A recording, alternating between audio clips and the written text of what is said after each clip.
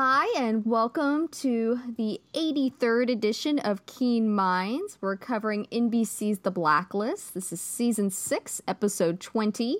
Guillermo Rizal. Am I horribly butchering his name? We've had discussions about my... I don't know. I think he is supposed to be from Thailand, Okay. so I'm not sure how they would pronounce the name in there. I mean, in Spanish it would be Rizal, but I'm not sure how it Okay. would be pronounced in Thailand. Sorry, In crazy Thailand. man that, kidnaps children to experiment on them. I'm probably butchering your name. I'm Jen, aka Takata Saiko. And I'm Tessa. And how you like this episode? I liked it a lot better on my rewatch. I was halfway sick watching it last night, and I walked away, just feeling really bummed. And I think I was just so angry over and focused on Red because I'd been on a tear all day online. As they released that scene, that one of those first scenes with Liz and Red's conversation earlier in the day. And I tried to, because there's so much of that they release those and it's a piece of a scene. There's more that's going to happen. There's so much that goes into that I try not to judge it in that moment. But the more I saw it and the more I looked at it, the angrier I got. And then on top of that, I didn't feel well when I watched the episode. So I just walked away Like a going, unicorn, like stabbed by a yes, unicorn. it was like being stabbed by Something a that unicorn. doesn't quite exist, but the pain is very real. And so I rewatched it this morning, and I really did like the episode. It hit on a lot of themes that I'm very fond of. The reason I'm still with the show to a great degree is the fact that I do love a lot of the themes that have been going through this show from the beginning. And so there were a lot of high points that we will cover throughout the episode. What about you, Tessa?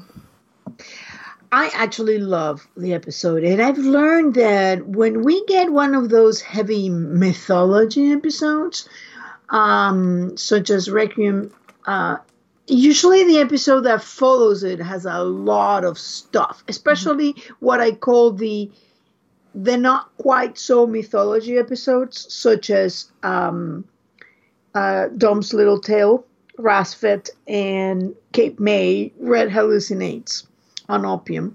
Um, Generally, the next episode has and the following or before episode had a lot of information on it that I like. So I was expecting that I was going to really like this one, and I did. It was I think it was awesome. I think it was well constructed. I love the little X-File feel to it. And the reason, which actually felt like, yeah, that's something a crazy scientist might do.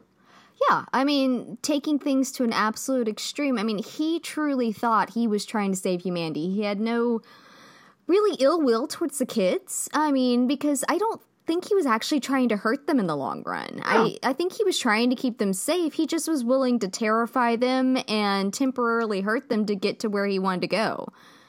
And so he put a kid in danger to potentially save them. And that's a theme that we've seen a lot in this show.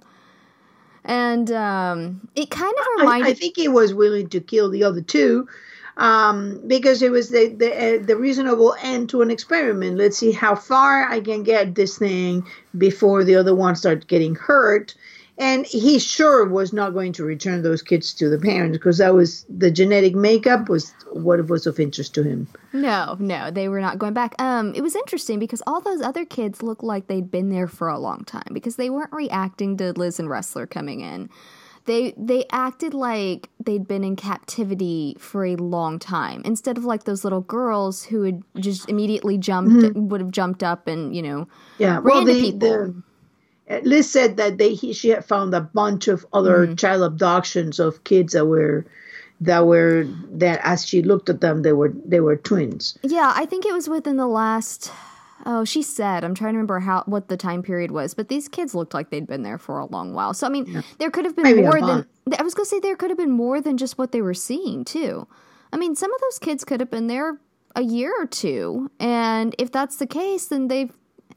I mean, they're kind of used to where they're at that age. People, kids acclimate, and they adjust. I mean, they're not old enough to know necessarily, that this is just how horrific it is.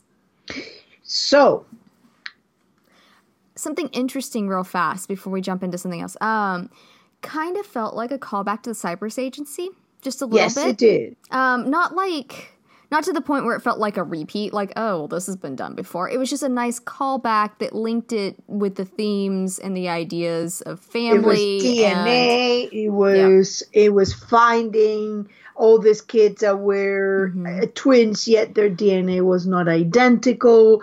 It had to do with families that have been somewhat manipulated by putting kids that were not theirs, or that their genetic makeup was not clear. And we've had a theme in the Blacklist, and it's also, hey, I'm about to pull a genre here. It's also in the genre of the spy-esque sort of TV shows. But I was thinking about it today, that the manipulation of children, we've seen it time and time again. I mean, because we saw it in the Cypress Agency. We saw it with St. Regis, where Bud would go out and pick up, delinquent youth with a certain set of skills already and raise them to be these operatives. Red's talked about, I don't remember the exact phrase, you probably will, but from Mr. Solomon Part 2, where Liz is quote-unquote dying, and they're talking about children. It's not the weight of the world on children, but it's something like that. It is the children, the world, that the world tries to kill or destroy, that grow up to save the world. Yeah. And so this idea of children being put through the ringer in order to save the world, or to do whatever the person, that's orchestrating it wants them to do. I mean, with St. Regis, it certainly wasn't saving the world. It was making Bill McCready money. But, this general theme has been running through, and the thing outside of Blacklist I was thinking of was Alias. You had, the organization that would train children. I never saw Alias. You had an organization that the dad was involved with that trained kids basically to grow up to be spies, and Sydney was part of that in it. But I thought about that when Liz was talking to Red at the end of it and said, did you train me? Because I need to protect Agnes. I agree there. There is certainly a parallel. I saw it very clearly.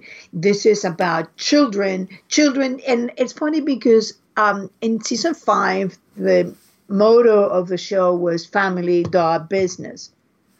And this is the second time that we have in the show somebody's child being talked about taking over the family business.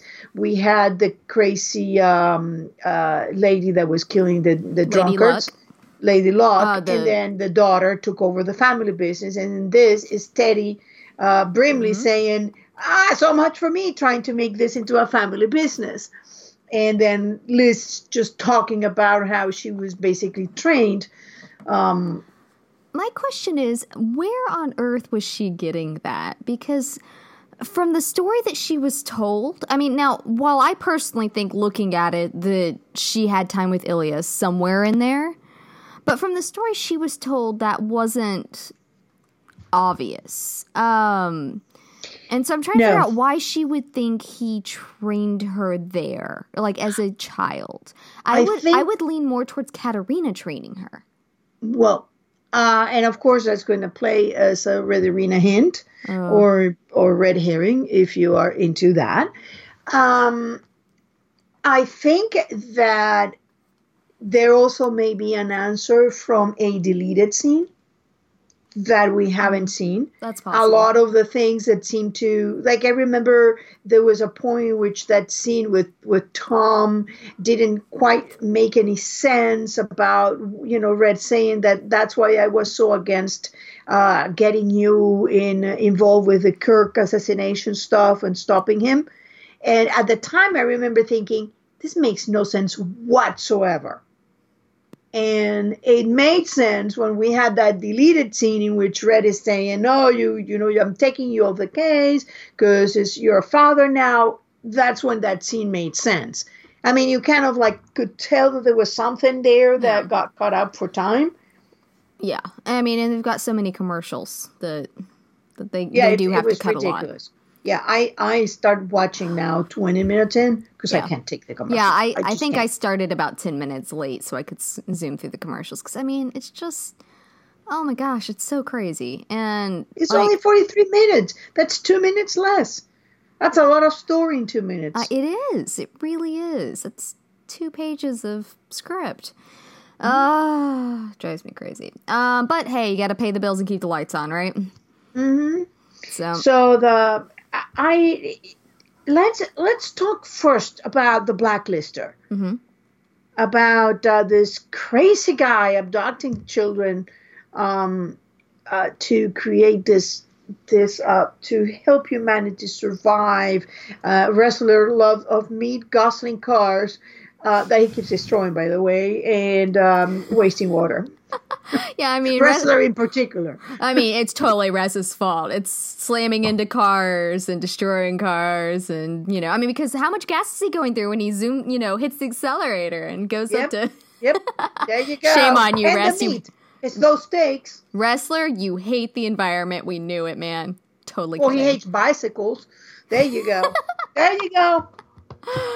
Oh, poor Rez. We need to see Rez like recycling or something. just to redeem him a little there. He does recycle. He takes the cars to the destroying place. And you call Okay, that? here's the theory. Rez has been trying to get them to get a hybrid vehicle for ages, so he's just going to destroy all the ones they have until they start buying hybrid. There you go. That's a good theory. I like that. There you go. Helping you out, Wrestler. The environmental terrorist. Oh, poor Rez. How did this happen? How did we get on this? I don't know, but it's a fun search. Anyway, I particularly love the idea because, I mean, it kind of is crazy, but at the same time, it's not. It's highly legal, completely moral, and yet totally logical. Yeah. No, I really enjoyed him. It's like I said, especially the second round through when I was really watching it, and because he's a true believer. Unlike back in season 2, was it? With I'm blanking on their name, but with the redhead that he was going after for the key. The environmental group that was poisoning everyone. Oh, Help me no, out. the front. The front. Maddox Beck. Yeah, they were not true believers because they were poisoning everybody else, but they were getting out okay. They were the Adam and Eve, supposedly, of their group. And so it was an interesting, parallel there of someone that truly believes what, because, as soon as he got arrested, is she okay? Is the little girl, because that was his, as Wrestler said, his chosen one. He legitimately thought this child was going to save humanity. Mm-hmm. And Lord knows what he had done to the other ones, because the genetic manipulations on this particular set of triplets was to create a kidney resistance to drinking salty water and to withstand extreme heat conditions. So I imagine that he had been experimenting on other things that could happen, maybe the ability to process plant protein more efficiently, or whatever it could do to make us be able to survive in a hotter, drier environment, unable to grow animal protein, or being in environments such as low oxygen or high contamination, high pollution. Yeah. So I imagine that all those sets of kids represented one that had one control and another one doing an adaptation for harsh conditions, which remind me a lot of the way they describe the Capricorn killer, adapted to live in harsh conditions. Well, we've just had a lot of those. We've had a lot of environmental terrorists over the course of the 6 seasons, but more and more it's been geared towards this kind of guy, just like you said. That they're not so much. Well, we saw it back with the front too. They, like I said, they weren't exactly real believers, I don't think, but they said they were trying to save humanity, in that way by acting. It's also Save the planet, kill yeah, humanity. It's a virus. yeah. But it's interesting. It's also this God complex that you and I have been talking about with Red. It's these people believe that they have all the answers, that they are the only salvation humanity or the planet has. I find interesting in just thinking about what you just said. We've had a lot of eco problems and a lot of blacklisters going with that. But just as you were saying that, something just pinged on my brain. We've gone from the total berserk ones, like the front, willing to kill off humanity because we were like a virus, like an invading organism, like basically the bacteria that needs to be killed in order for the Earth to heal. Into Gaia, for example, another one of the eco-terrorists that was just basically creating environmental disasters in order to make people aware of the environmental disasters. Concept was a little weird, but then his real objective was to get back at humanity because his son had been born with different, and he was dying. Yeah, and into this guy, which is actually. It may be immoral, but it wasn't illogical. He was it's like, we don't have time for evolution because we're killing the planet too fast. Therefore, this is our only choice to survive. So illogical, logical, immoral, and it's in a way, it's a progression towards being not to being unmaddened. Less mad than the ones at the beginning. These ones are very immoral as well, but logical.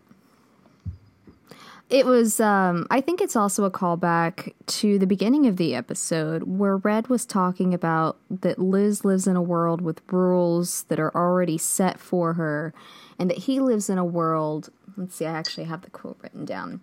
It says, you can mock it because you live in a world with institutionalized codes. Where orders already been imposed by powerful forces outside yourself, where there are laws and rules for everything. I live in a world with no laws, no rules, and certainly no order, so I have to impose my own. And with Rizal, I really felt like that's kind of how he was approaching it. It's like in his mind, we're quickly moving to chaos. We're moving quicker than anybody, than the natural, microevolution. Evolution. Yeah, can keep up with it. And so therefore, I have to impose a new order. It is my job. I'm the only one that can do this. And to do that, I'm going to ignore society's rules, society's morals, to do for the greater good. What he believes is the greater good. Mm-hmm. Yeah. And he was going about in a scientific mode with having a parameter for this experiment and keeping a control. It was all very, and he wasn't. I don't know if he would have killed the kids or not, but for him it was just the way to save humanity. I got the impression it was the many over the few. Mm-hmm. Yeah. It's again a moral quandary that we're talking about, and it was a very fascinating blacklister. And the guy did a fantastic job. So good. But I mean, that's what makes a good villain, in which you can see where they're coming from. They're not just straight up crazy where you're like, well, I can't wrap my mind around that dude.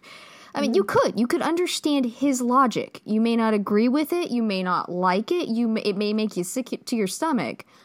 But you can understand where his logical path in his mind was. And how he got to the point he was. I mean, he was brilliant. Absolutely off the charts brilliant. He was a leader in his field. And that, to me, and I would think to a lot of people, makes an excellent villain. Because it makes you stop and think about, instead of just hating them, And don't get me wrong. I was very happy he was, stopped. Experimenting on children is a no-no. Just want to throw that out there. Yeah, just in case you haven't seen Jennifer rampage in her writing about killing Red, and she always struggles not to kill him. Oh. I've only killed him once in a story. The body count tends to But be consider it many times. Consistently. But that's different. And you usually have it shot or stabbed. How did we get... I do that to Tom, too, though. That's a sign of affection from me. Yeah. Okay, people, everybody heard that, In writing, not in reality. Totally. And I was about to say, how did we get from experimenting on children to killing Red? Oh, I don't know. There was a jump there, friend. Yeah. Anyway, that's the way my mind works. It does bizarre. There's a connection in there. There was a logical path in there somewhere. Somewhere in there. If I trace it, I can probably tell you about it. But it's not worth it. So, that was a blacklister. We've had a lot going on with the task force. I was actually going to say, since we mentioned it, can we go into the Red and Liz conversation at the beginning?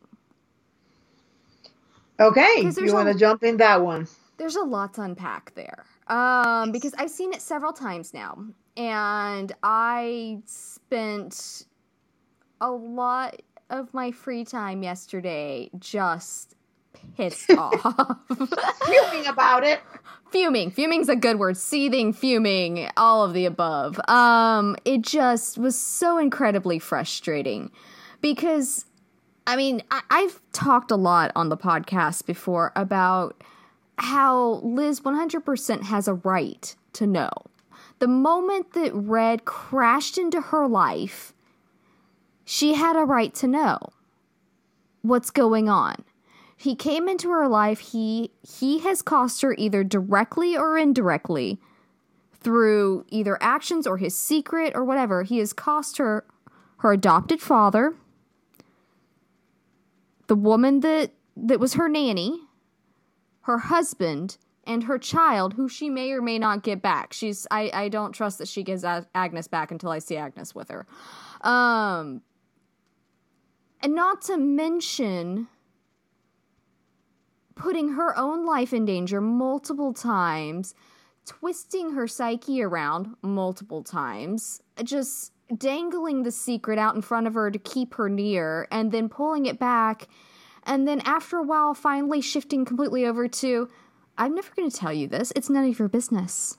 As if that's not what he led in with of, I have all the answers. Don't you want to know? Yeah. And it's incredibly manipulative. It's incredibly... So what do you think it means? So I cannot kill you. I'm conflicted. Because I am of two minds here. I'm of two minds here. I have in my notes that I'm actually conflicted now. Because originally my gut reaction was, you son of a bitch. I mean, I got so mad. Just the arrogance of it all. The entitlement of it all. Do you have the actual quote? Yes. I'm looking for it, but I can't find it. I've got it. It's what I read off a minute ago. He said, starts off with Red said, let's see. I'm not conflicted because... let's see. I'm not conflicted about killing you. I'm conflicted because I can't. Because I can neither kill, nor trust, nor forgive. Okay. Is the statement that he made. And... so I'm of two minds about that. Mm-hmm. Part of it is that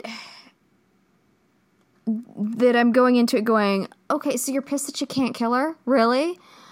But then after watching it several times and taking a little while to kind of process it and do what I've said so many times that other people need to do for other characters, I tried to take a step back, and I may not like it, but at least look at it from Red's point of view. And...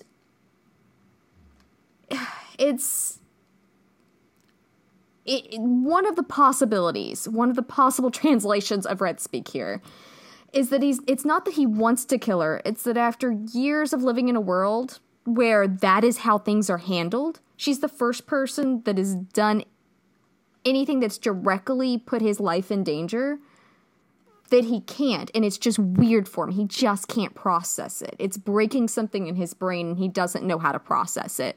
And so he's just going to shut her out emotionally. because he doesn't know how else to handle it. That's the only way I can see it that is not just makes me want to put my hands around his throat. Okay.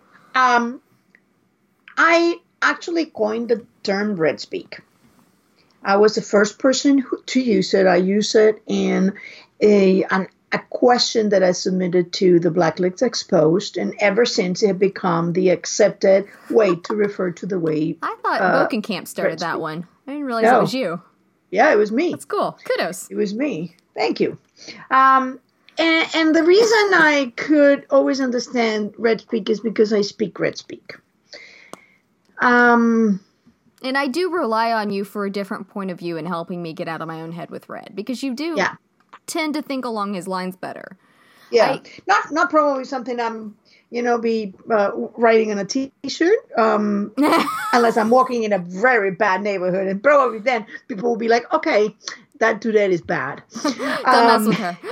Yeah, don't mess with her. People tend to think that if Red were saying, I wouldn't kill you, it's a good thing. And I cannot kill you is a bad thing. But the reality of what the words mean in dictionary, and it's like law. That's how people get free on technicalities, because the way the words really mean cannot express something that cannot be considered, that it's inconsiderable, that it just is unable to be even expressed as a possibility. So Red killing Liz, it's not a possibility. It's off limits. It's not considerable. And such cannot kill you. It's the maximum expression of love in Red speak, because it's not that he has the physical ability to take a gun and shoot her. It's because it's a possibility that doesn't exist in his universe. That's what that means. I cannot kill you. He cannot forgive her. He cannot trust her. And thus, and even though he even considered killing Dembe and thought about it, killing Liz was never in the picture. He can't kill her. He can't forgive her. He can't trust her. And thus he had been put in exactly the same situation as Dom. He cannot kill Katerina. Katerina betrayed him, and you forgive because you love. Red cannot go into forgiveness. He's not the forgiving kind, but he cannot kill her. And that is stronger than anything else that Red has ever said as an expression of love to me. That's stronger than I offer my life for you, because offer his life is an action he takes as his own free will. Whether I cannot kill you is anybody else, absolutely anyone else that would have done this to me would be dead. And Dembe's transgression was not the same as hers. It was just keeping her secret, as he told her. But hers was put him in the death penalty and whatever else that Red is doing that Liz doesn't know about. So to me, that's what it means. And that to me leaves one possibility, and one possibility only, which is parental love. See, one person. I go back and forth on that because well, we've talked about it, because when you say that, you don't necessarily mean biological parent, right? No, I do not. Okay. Because so many people, when they say that, they mean literal. Like, I still consider myself a daddy gator. And I think a lot of people think daddy gate means he has to be her biological father. I don't, because exactly for what they said in this episode, blood does not make family. It's been a theme that's gone through again and again and again and again. We've seen it with so many of these characters. The task force is her family.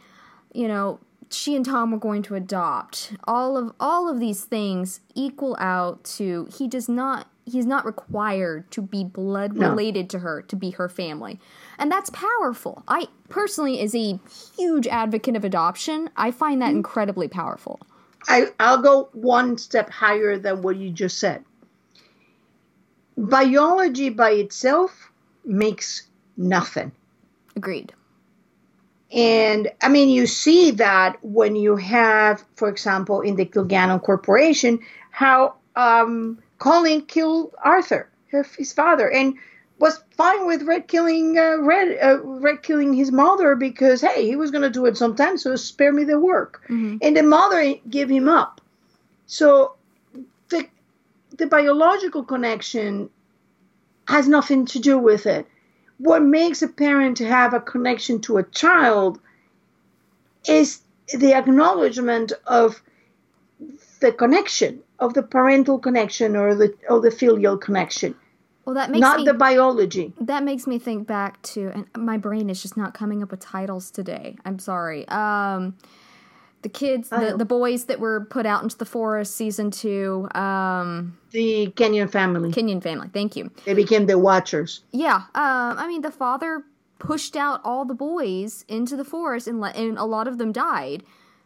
Biological connection, no parental connection there. So I think that I don't think that parental means biology. I think in this particular relationship it does, but not as a continuation. But I think that as part of that second chance that Red was talking about is that his biological connection to Liz means nothing. What would make him a father, because Sam was the one who raised her, what would make him a father is Liz loving him as such, regardless of the connection. Liz accepting him as such, regardless of the connection. Because that's what makes a family. Biology has nothing to do. You can have a child and be horrible to them, like the father of the courier that had him fighting with dogs because he couldn't feel pain. And there's been a lot of examples of biological connection of terrible parents and terrible children, and non-biological connection in people who are devoting their life, like Sam, to this child. So I think that was somebody in Reddit made this comment, and I thought it was very interesting. I wish I could remember the name, but I can't. This episode was a long parental advice to Red. Yeah, I could see that.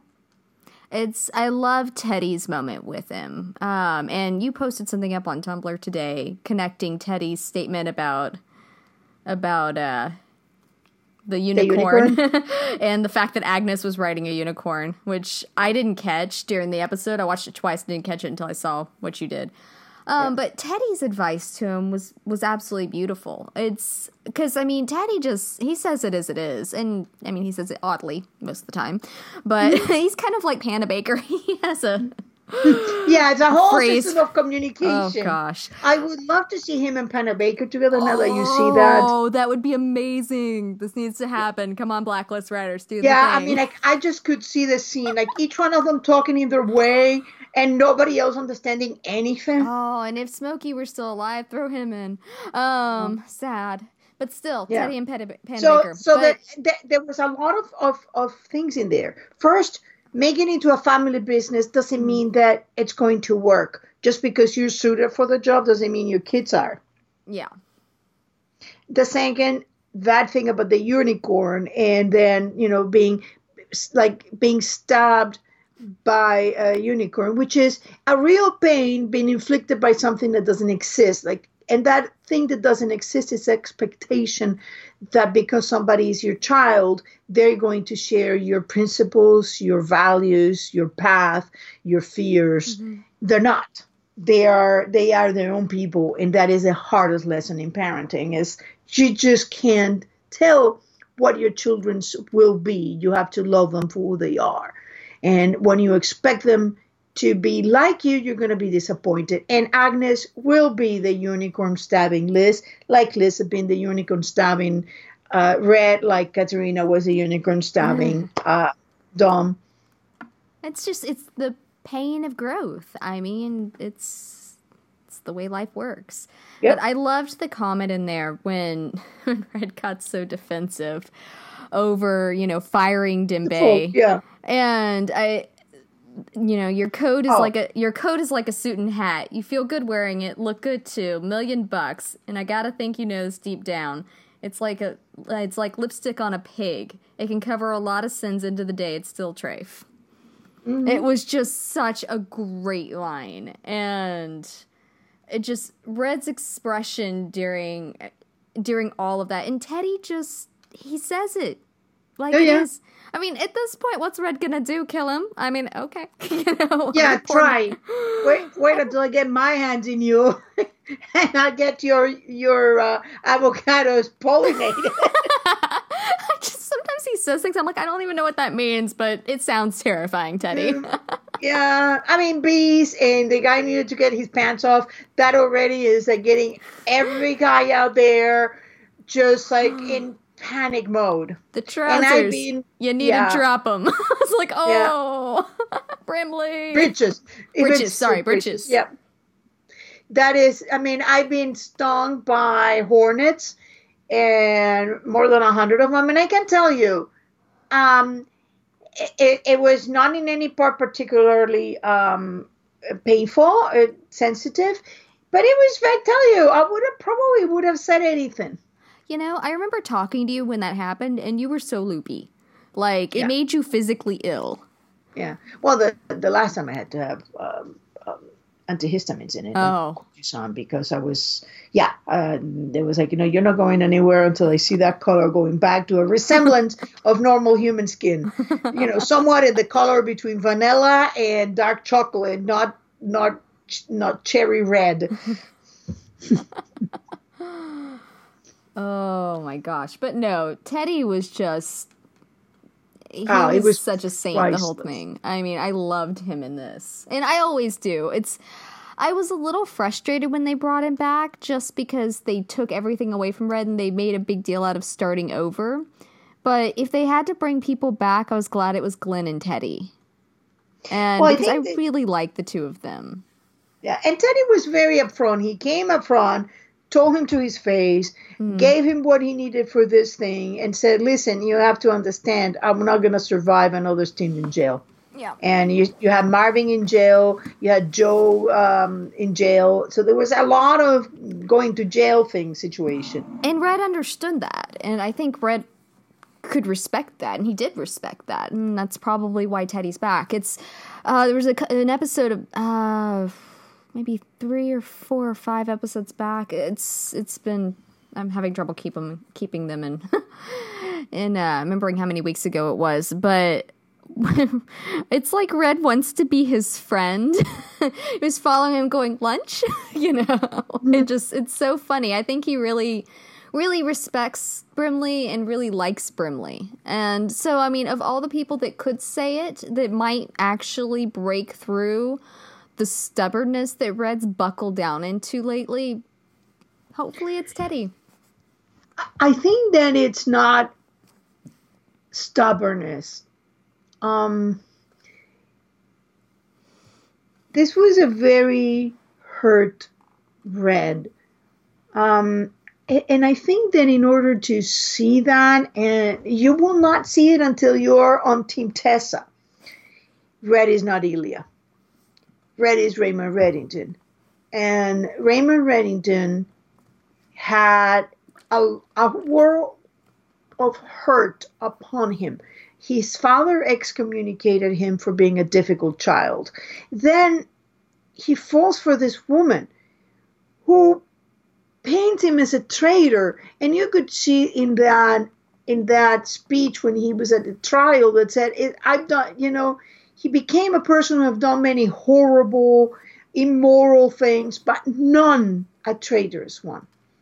And then that was for him the most horrible thing somebody could have done to him, is take his honor, take his life, take whatever. No, don't take his honor. Don't make him into a treasonous person.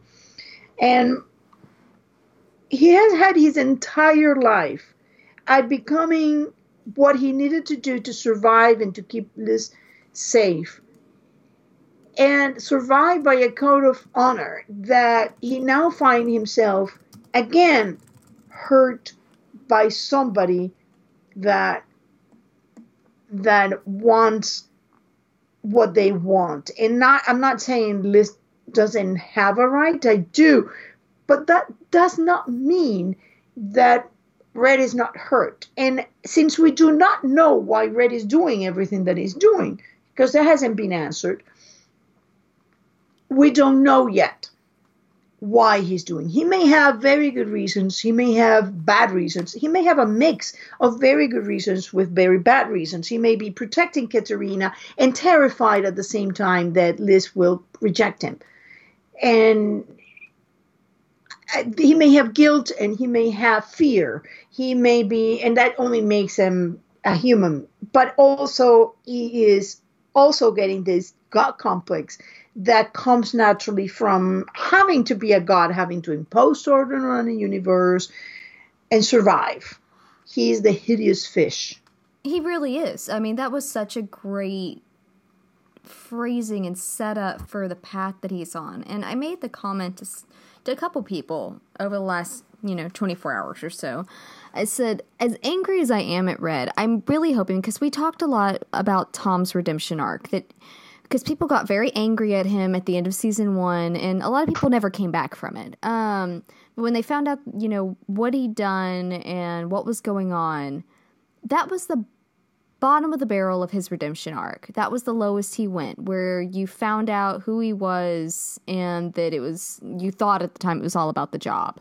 He hit rock bottom when he was in that boat. And then once he got out, I guess he probably hit rock bottom when he was in Dresden. But that whole spiel there in season 2, and then he started his upward swing. I think that he hit rock bottom when he hit her in order to salvage the mission, in order to help her. Yeah.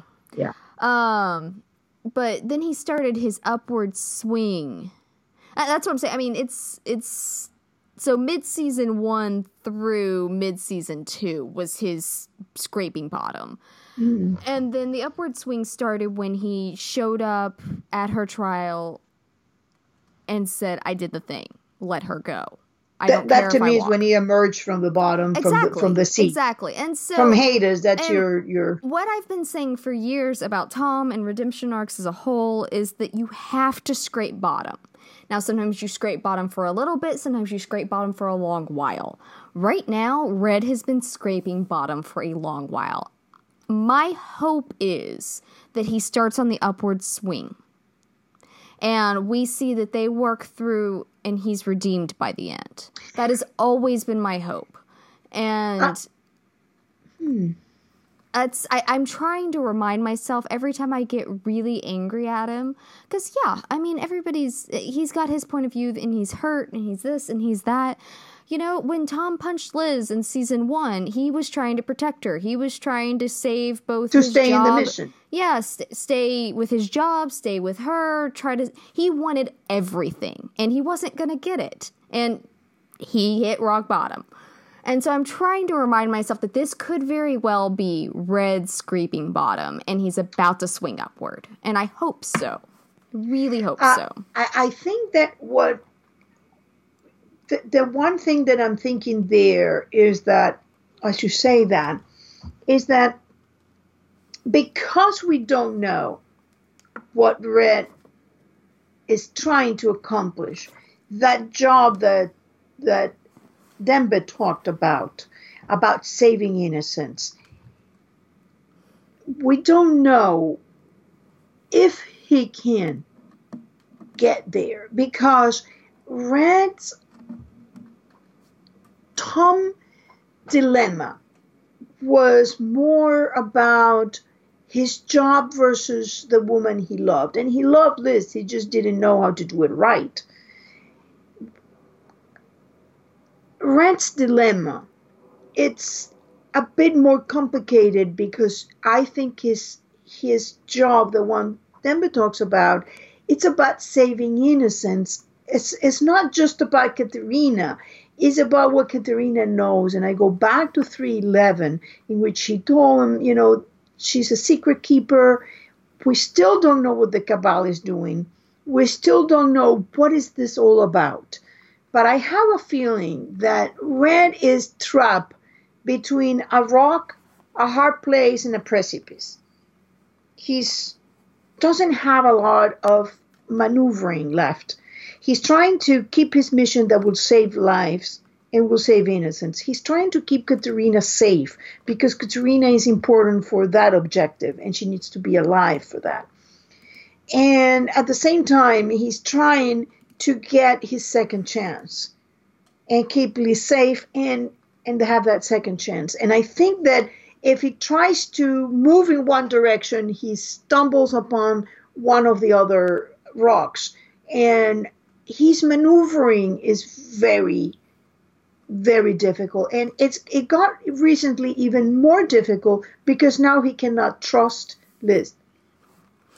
So now he's really, if he ever thought about telling her more things and telling her the truth as Tom said to do, or Carla was telling him to do.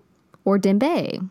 Or Dembe. Everybody that comes in contact with him that knows anything of the truth. Dom. Yeah, that knows the truth. Yeah. Dom, Sam, Dembe, or Carla. Everybody wants him to tell her the truth. No, not Kate.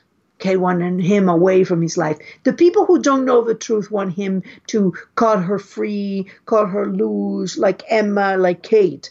The people who wanted to tell her the truth are people who actually know the truth.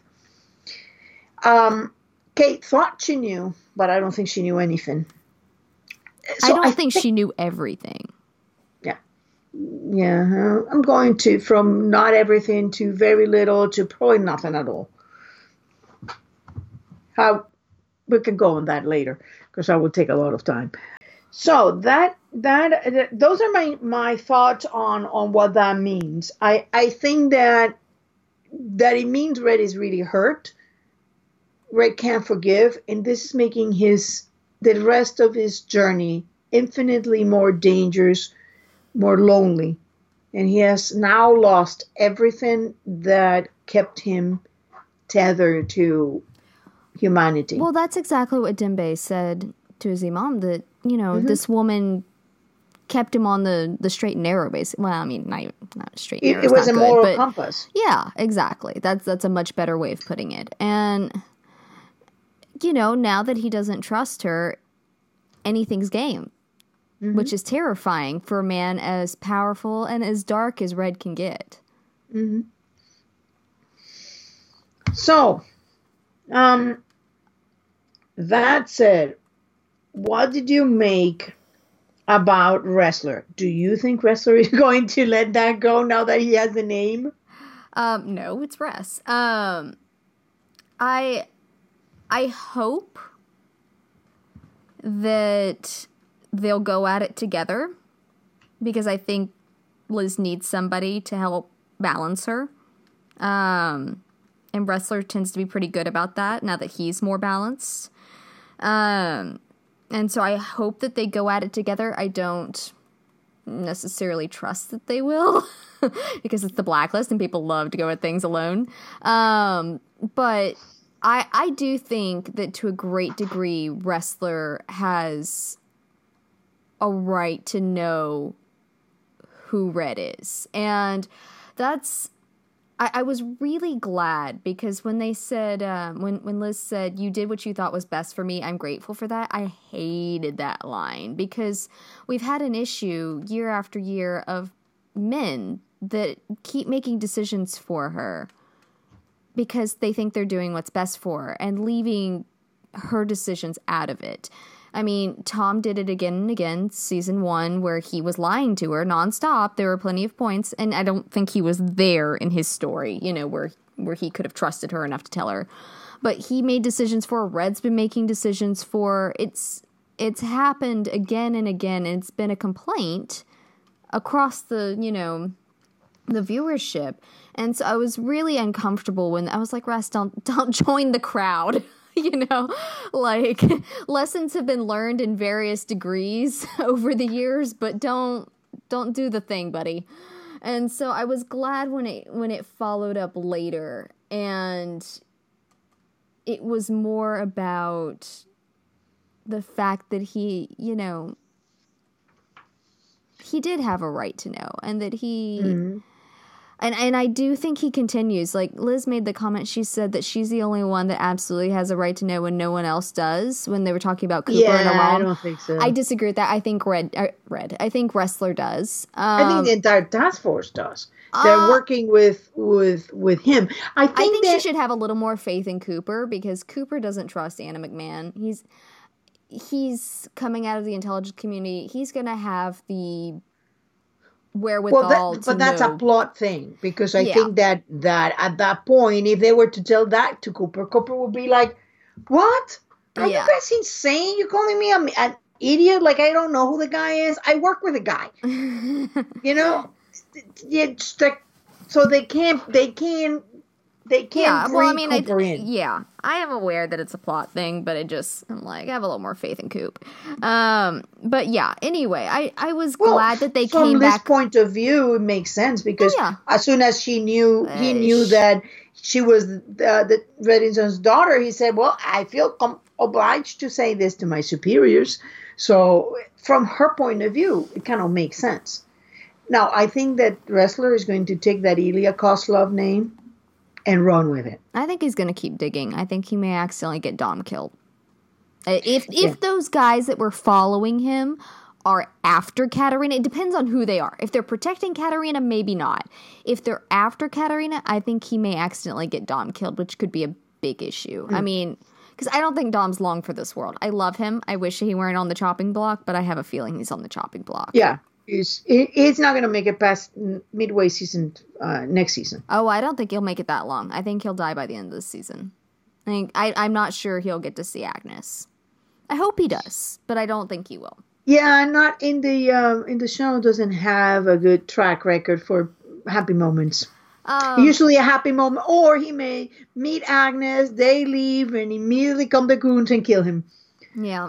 That's the kind of things they do. What did you make about that thing about Koslov being in the Cabal? So that gotta be another deleted scene. Yeah, it's either that or it was an assumption, because I kind of went, what? When that, when that Mhm. scene played off, because he was KGB, and maybe she misunderstood him. Maybe it's a deleted scene. It did not make sense. And so I'm just going to kind of put a pin in that one and go, and it does happen. This stuff slips through. That things are made. Yeah, I mean, because you had the bit in Requiem where she called Rostov Kirk instead Yeah, of Alexander instead of Constantine. and I mean, so every great once in a while, those kind of things do slip through, no matter how many eyes are on the script. And Yeah. so that is a possibility. I hope not, though. I'm gonna kind of put a pin in it and hope that it's not. Or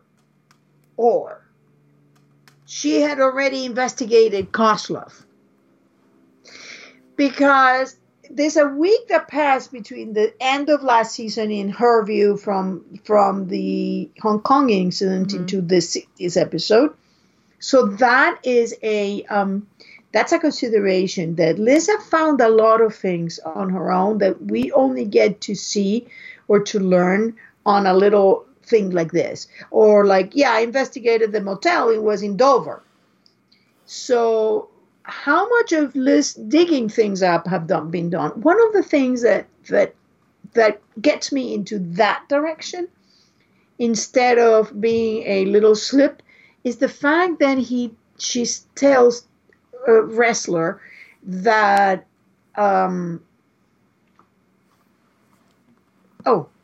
talking about losing the track of my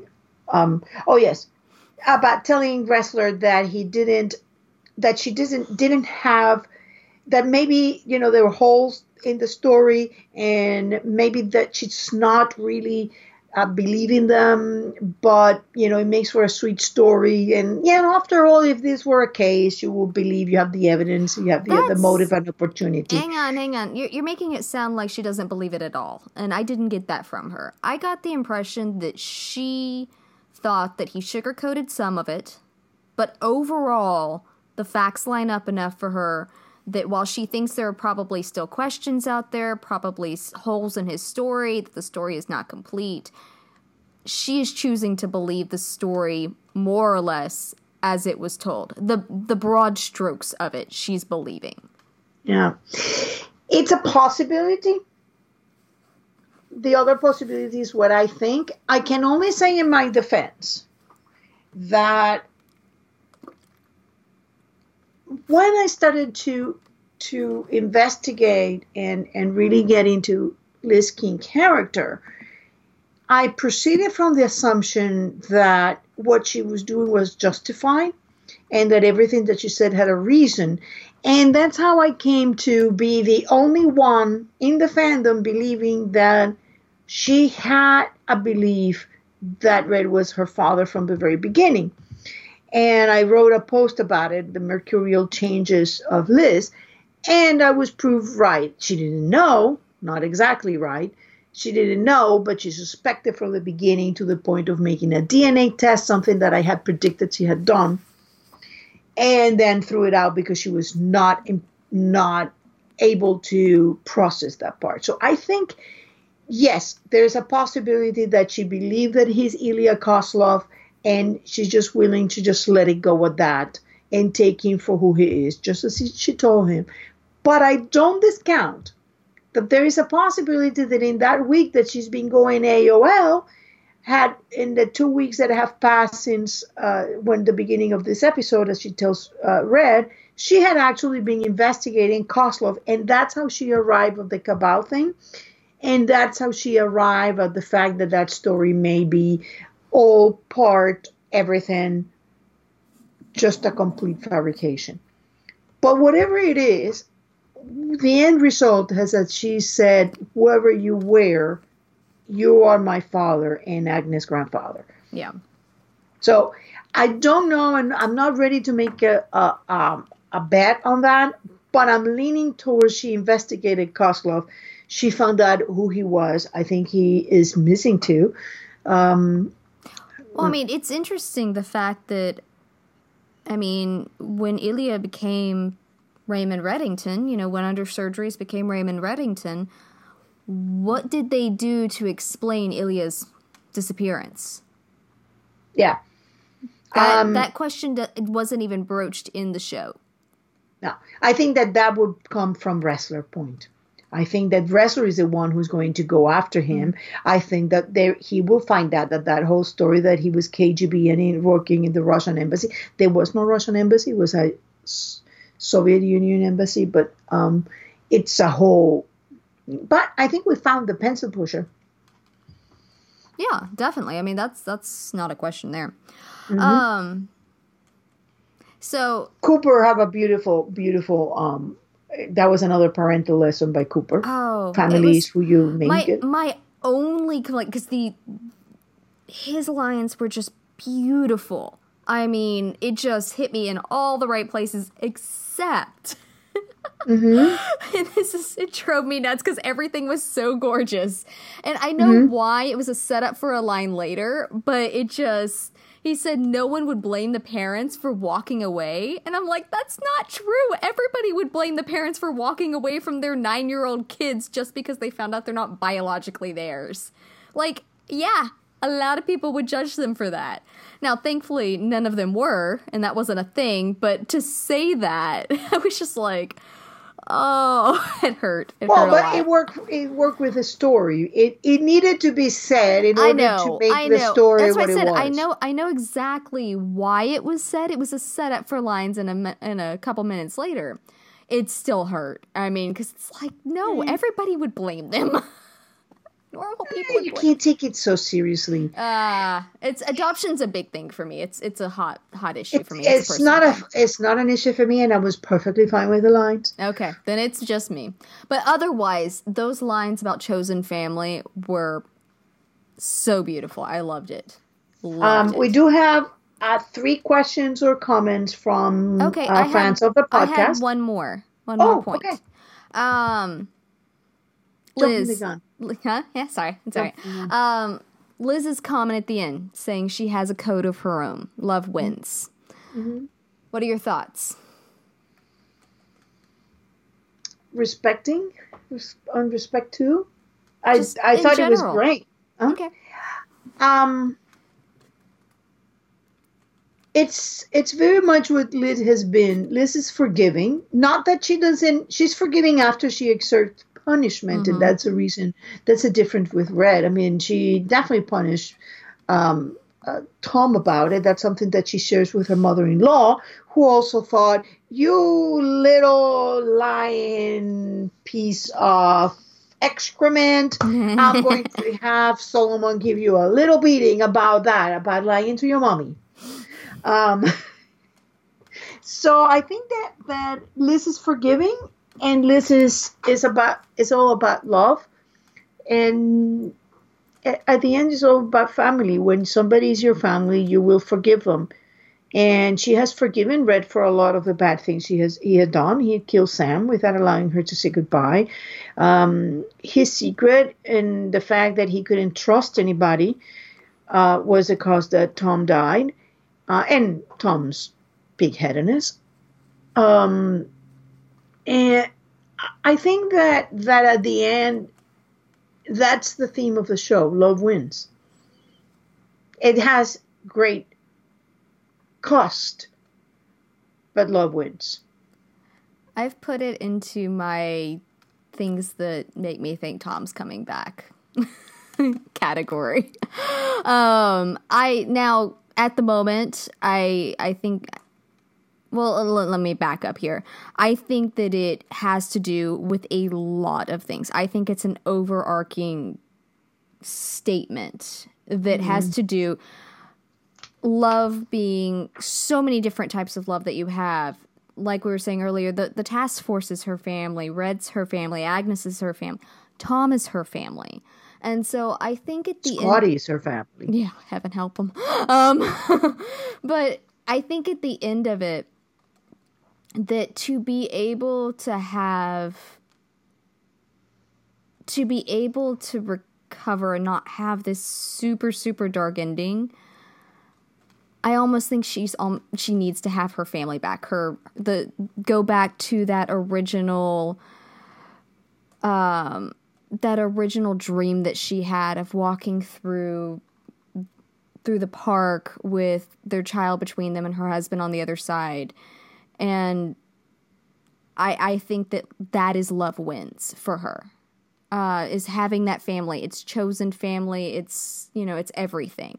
And so I'm not at all trying to take away from the moment between her and Red there, because right then it was about them.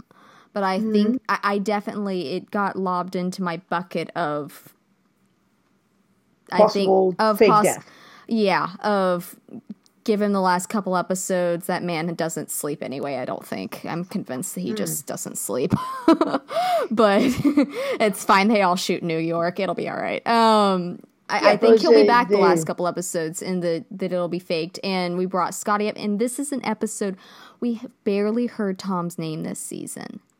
It came back around right as she, in the same episode, talking about family and that love wins. And that just, and Agnes and everything.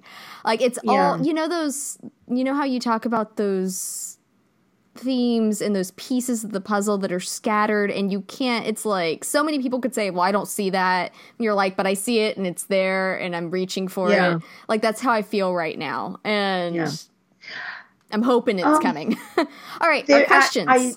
I want to also say that the unicorn thing that I posted, I just want to actually give credit to one of our listener, Desdemona1231. She's the one who got that. So not me, that was her. All her. She's one of the few believers in my crazy theories. So. One of the things that impacted me about this, just to close this, is this, and go into the comments we have, or at least a few of the comments. I don't know if you're going to have time for all of them, but we can always get some of them next episode. Is that there is a very heavy thing in how Liz have actually dangled family as the subject of the theme of this season. She was telling Jennifer, but we found each other. We're family. This is what matters. Then now she was telling Red it was a family. Before it was, oh, Sam is the only family I have. Tom, it's the first time we feel like family. She was happy when she was on the run with Red. She was happy in season 5 when she thought she found her father. And I think and now she's coming back. She was happy when she thought Kirk was her father, conflicted because she had behaved so badly, but still willing to save him because it was her father. And I think that's a theme of the show, is the family. Love conquers everything, and it's love wins. Yeah. There's also of the children in peril that has been, by now we have added now. Jennifer was in peril. She spent her life on the run. Wrestler spent his childhood was shaped by the father being killed. We have Tom thinking up that he has been tossed out. Liz feeling abandoned as a child and needing to find her parents. Samar got her parents killed and had to become a de facto parent to the brother, only to have that. Agnes is growing up with a grandmother. We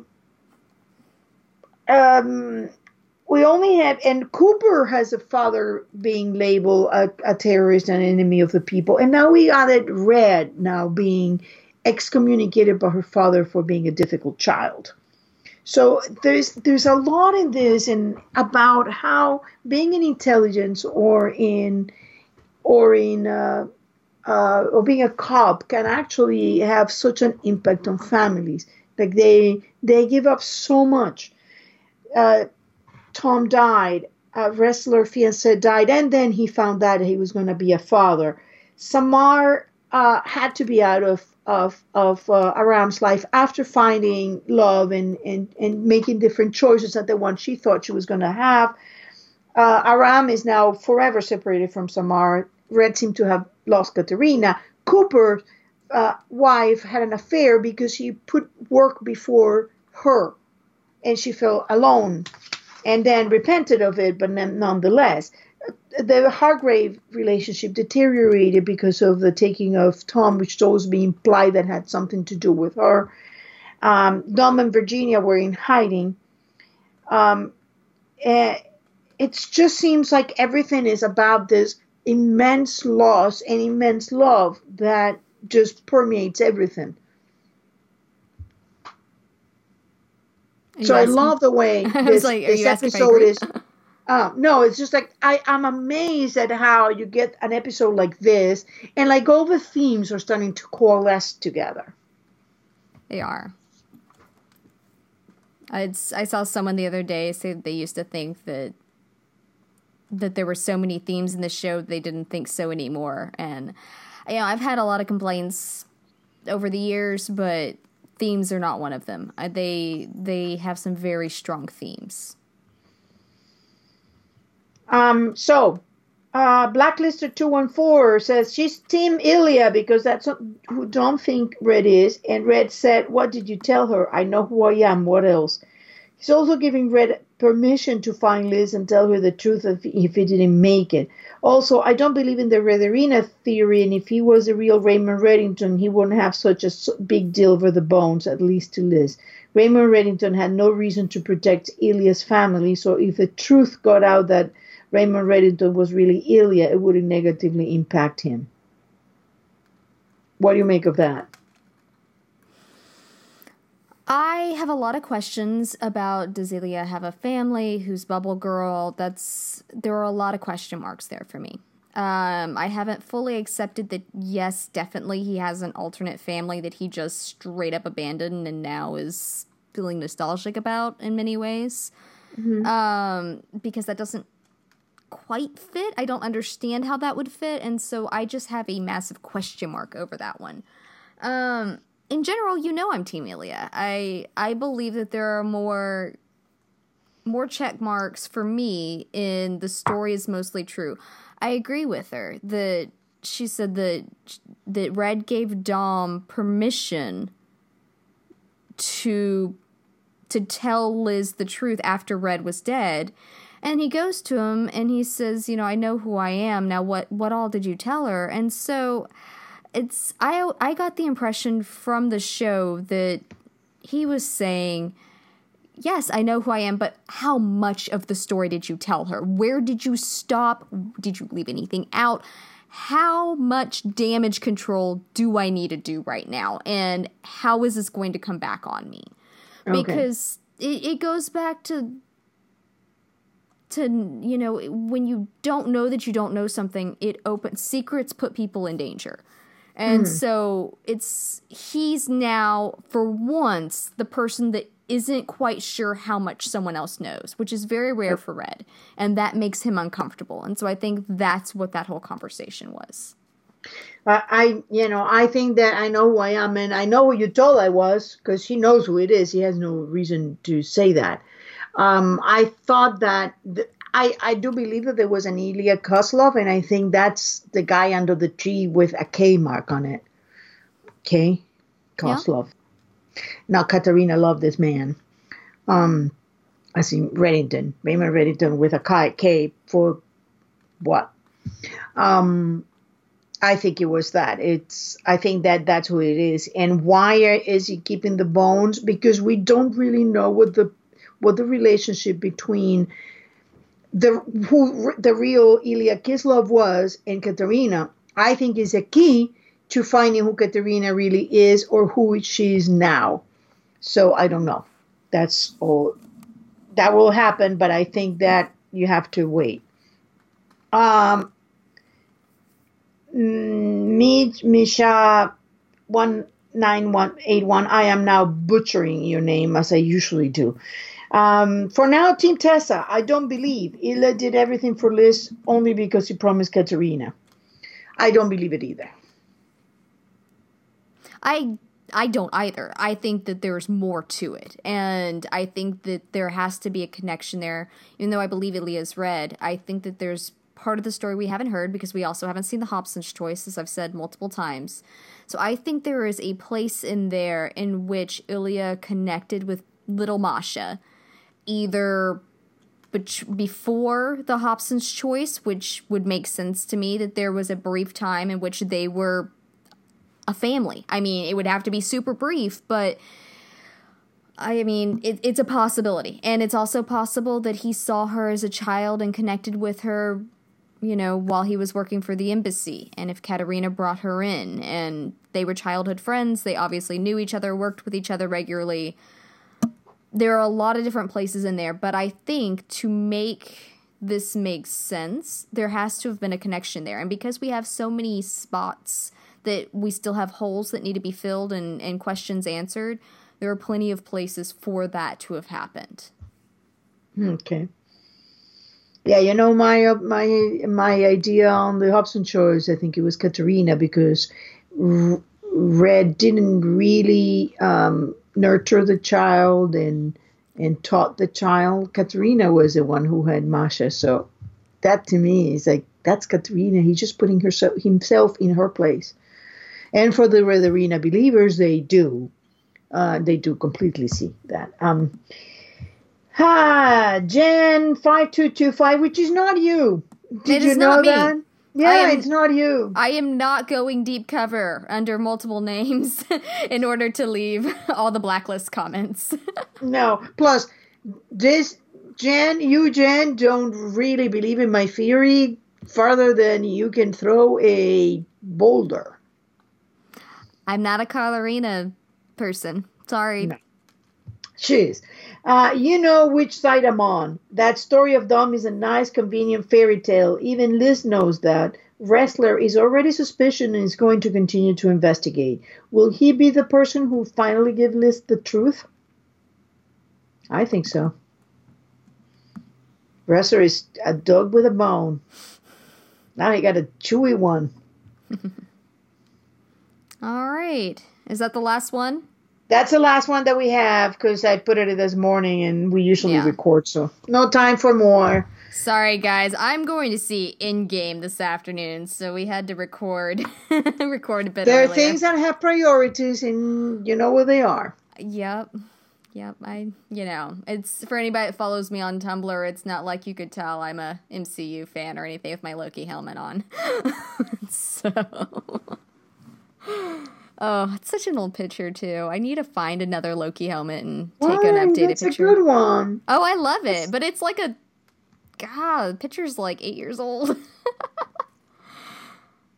Nobody could really see your face. It doesn't really matter. True. I'd like to think I haven't changed a whole lot, to be totally honest. I mean, I look fairly similar-ish. You haven't had surgery? You need to go to Dr. Collar. Oh, wait, he's dead. I know. But Mal's alive.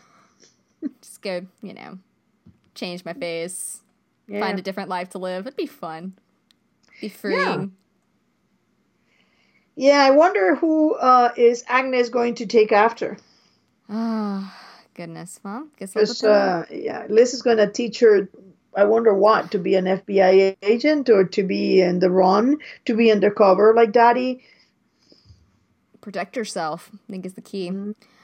All right, so is that about it for this week? That is. All right, you guys can find us on iTunes, SoundCloud, and YouTube, and you can talk to us on Facebook, on Tumblr, and on Twitter. And until next week. We'll see you then. Bye-bye.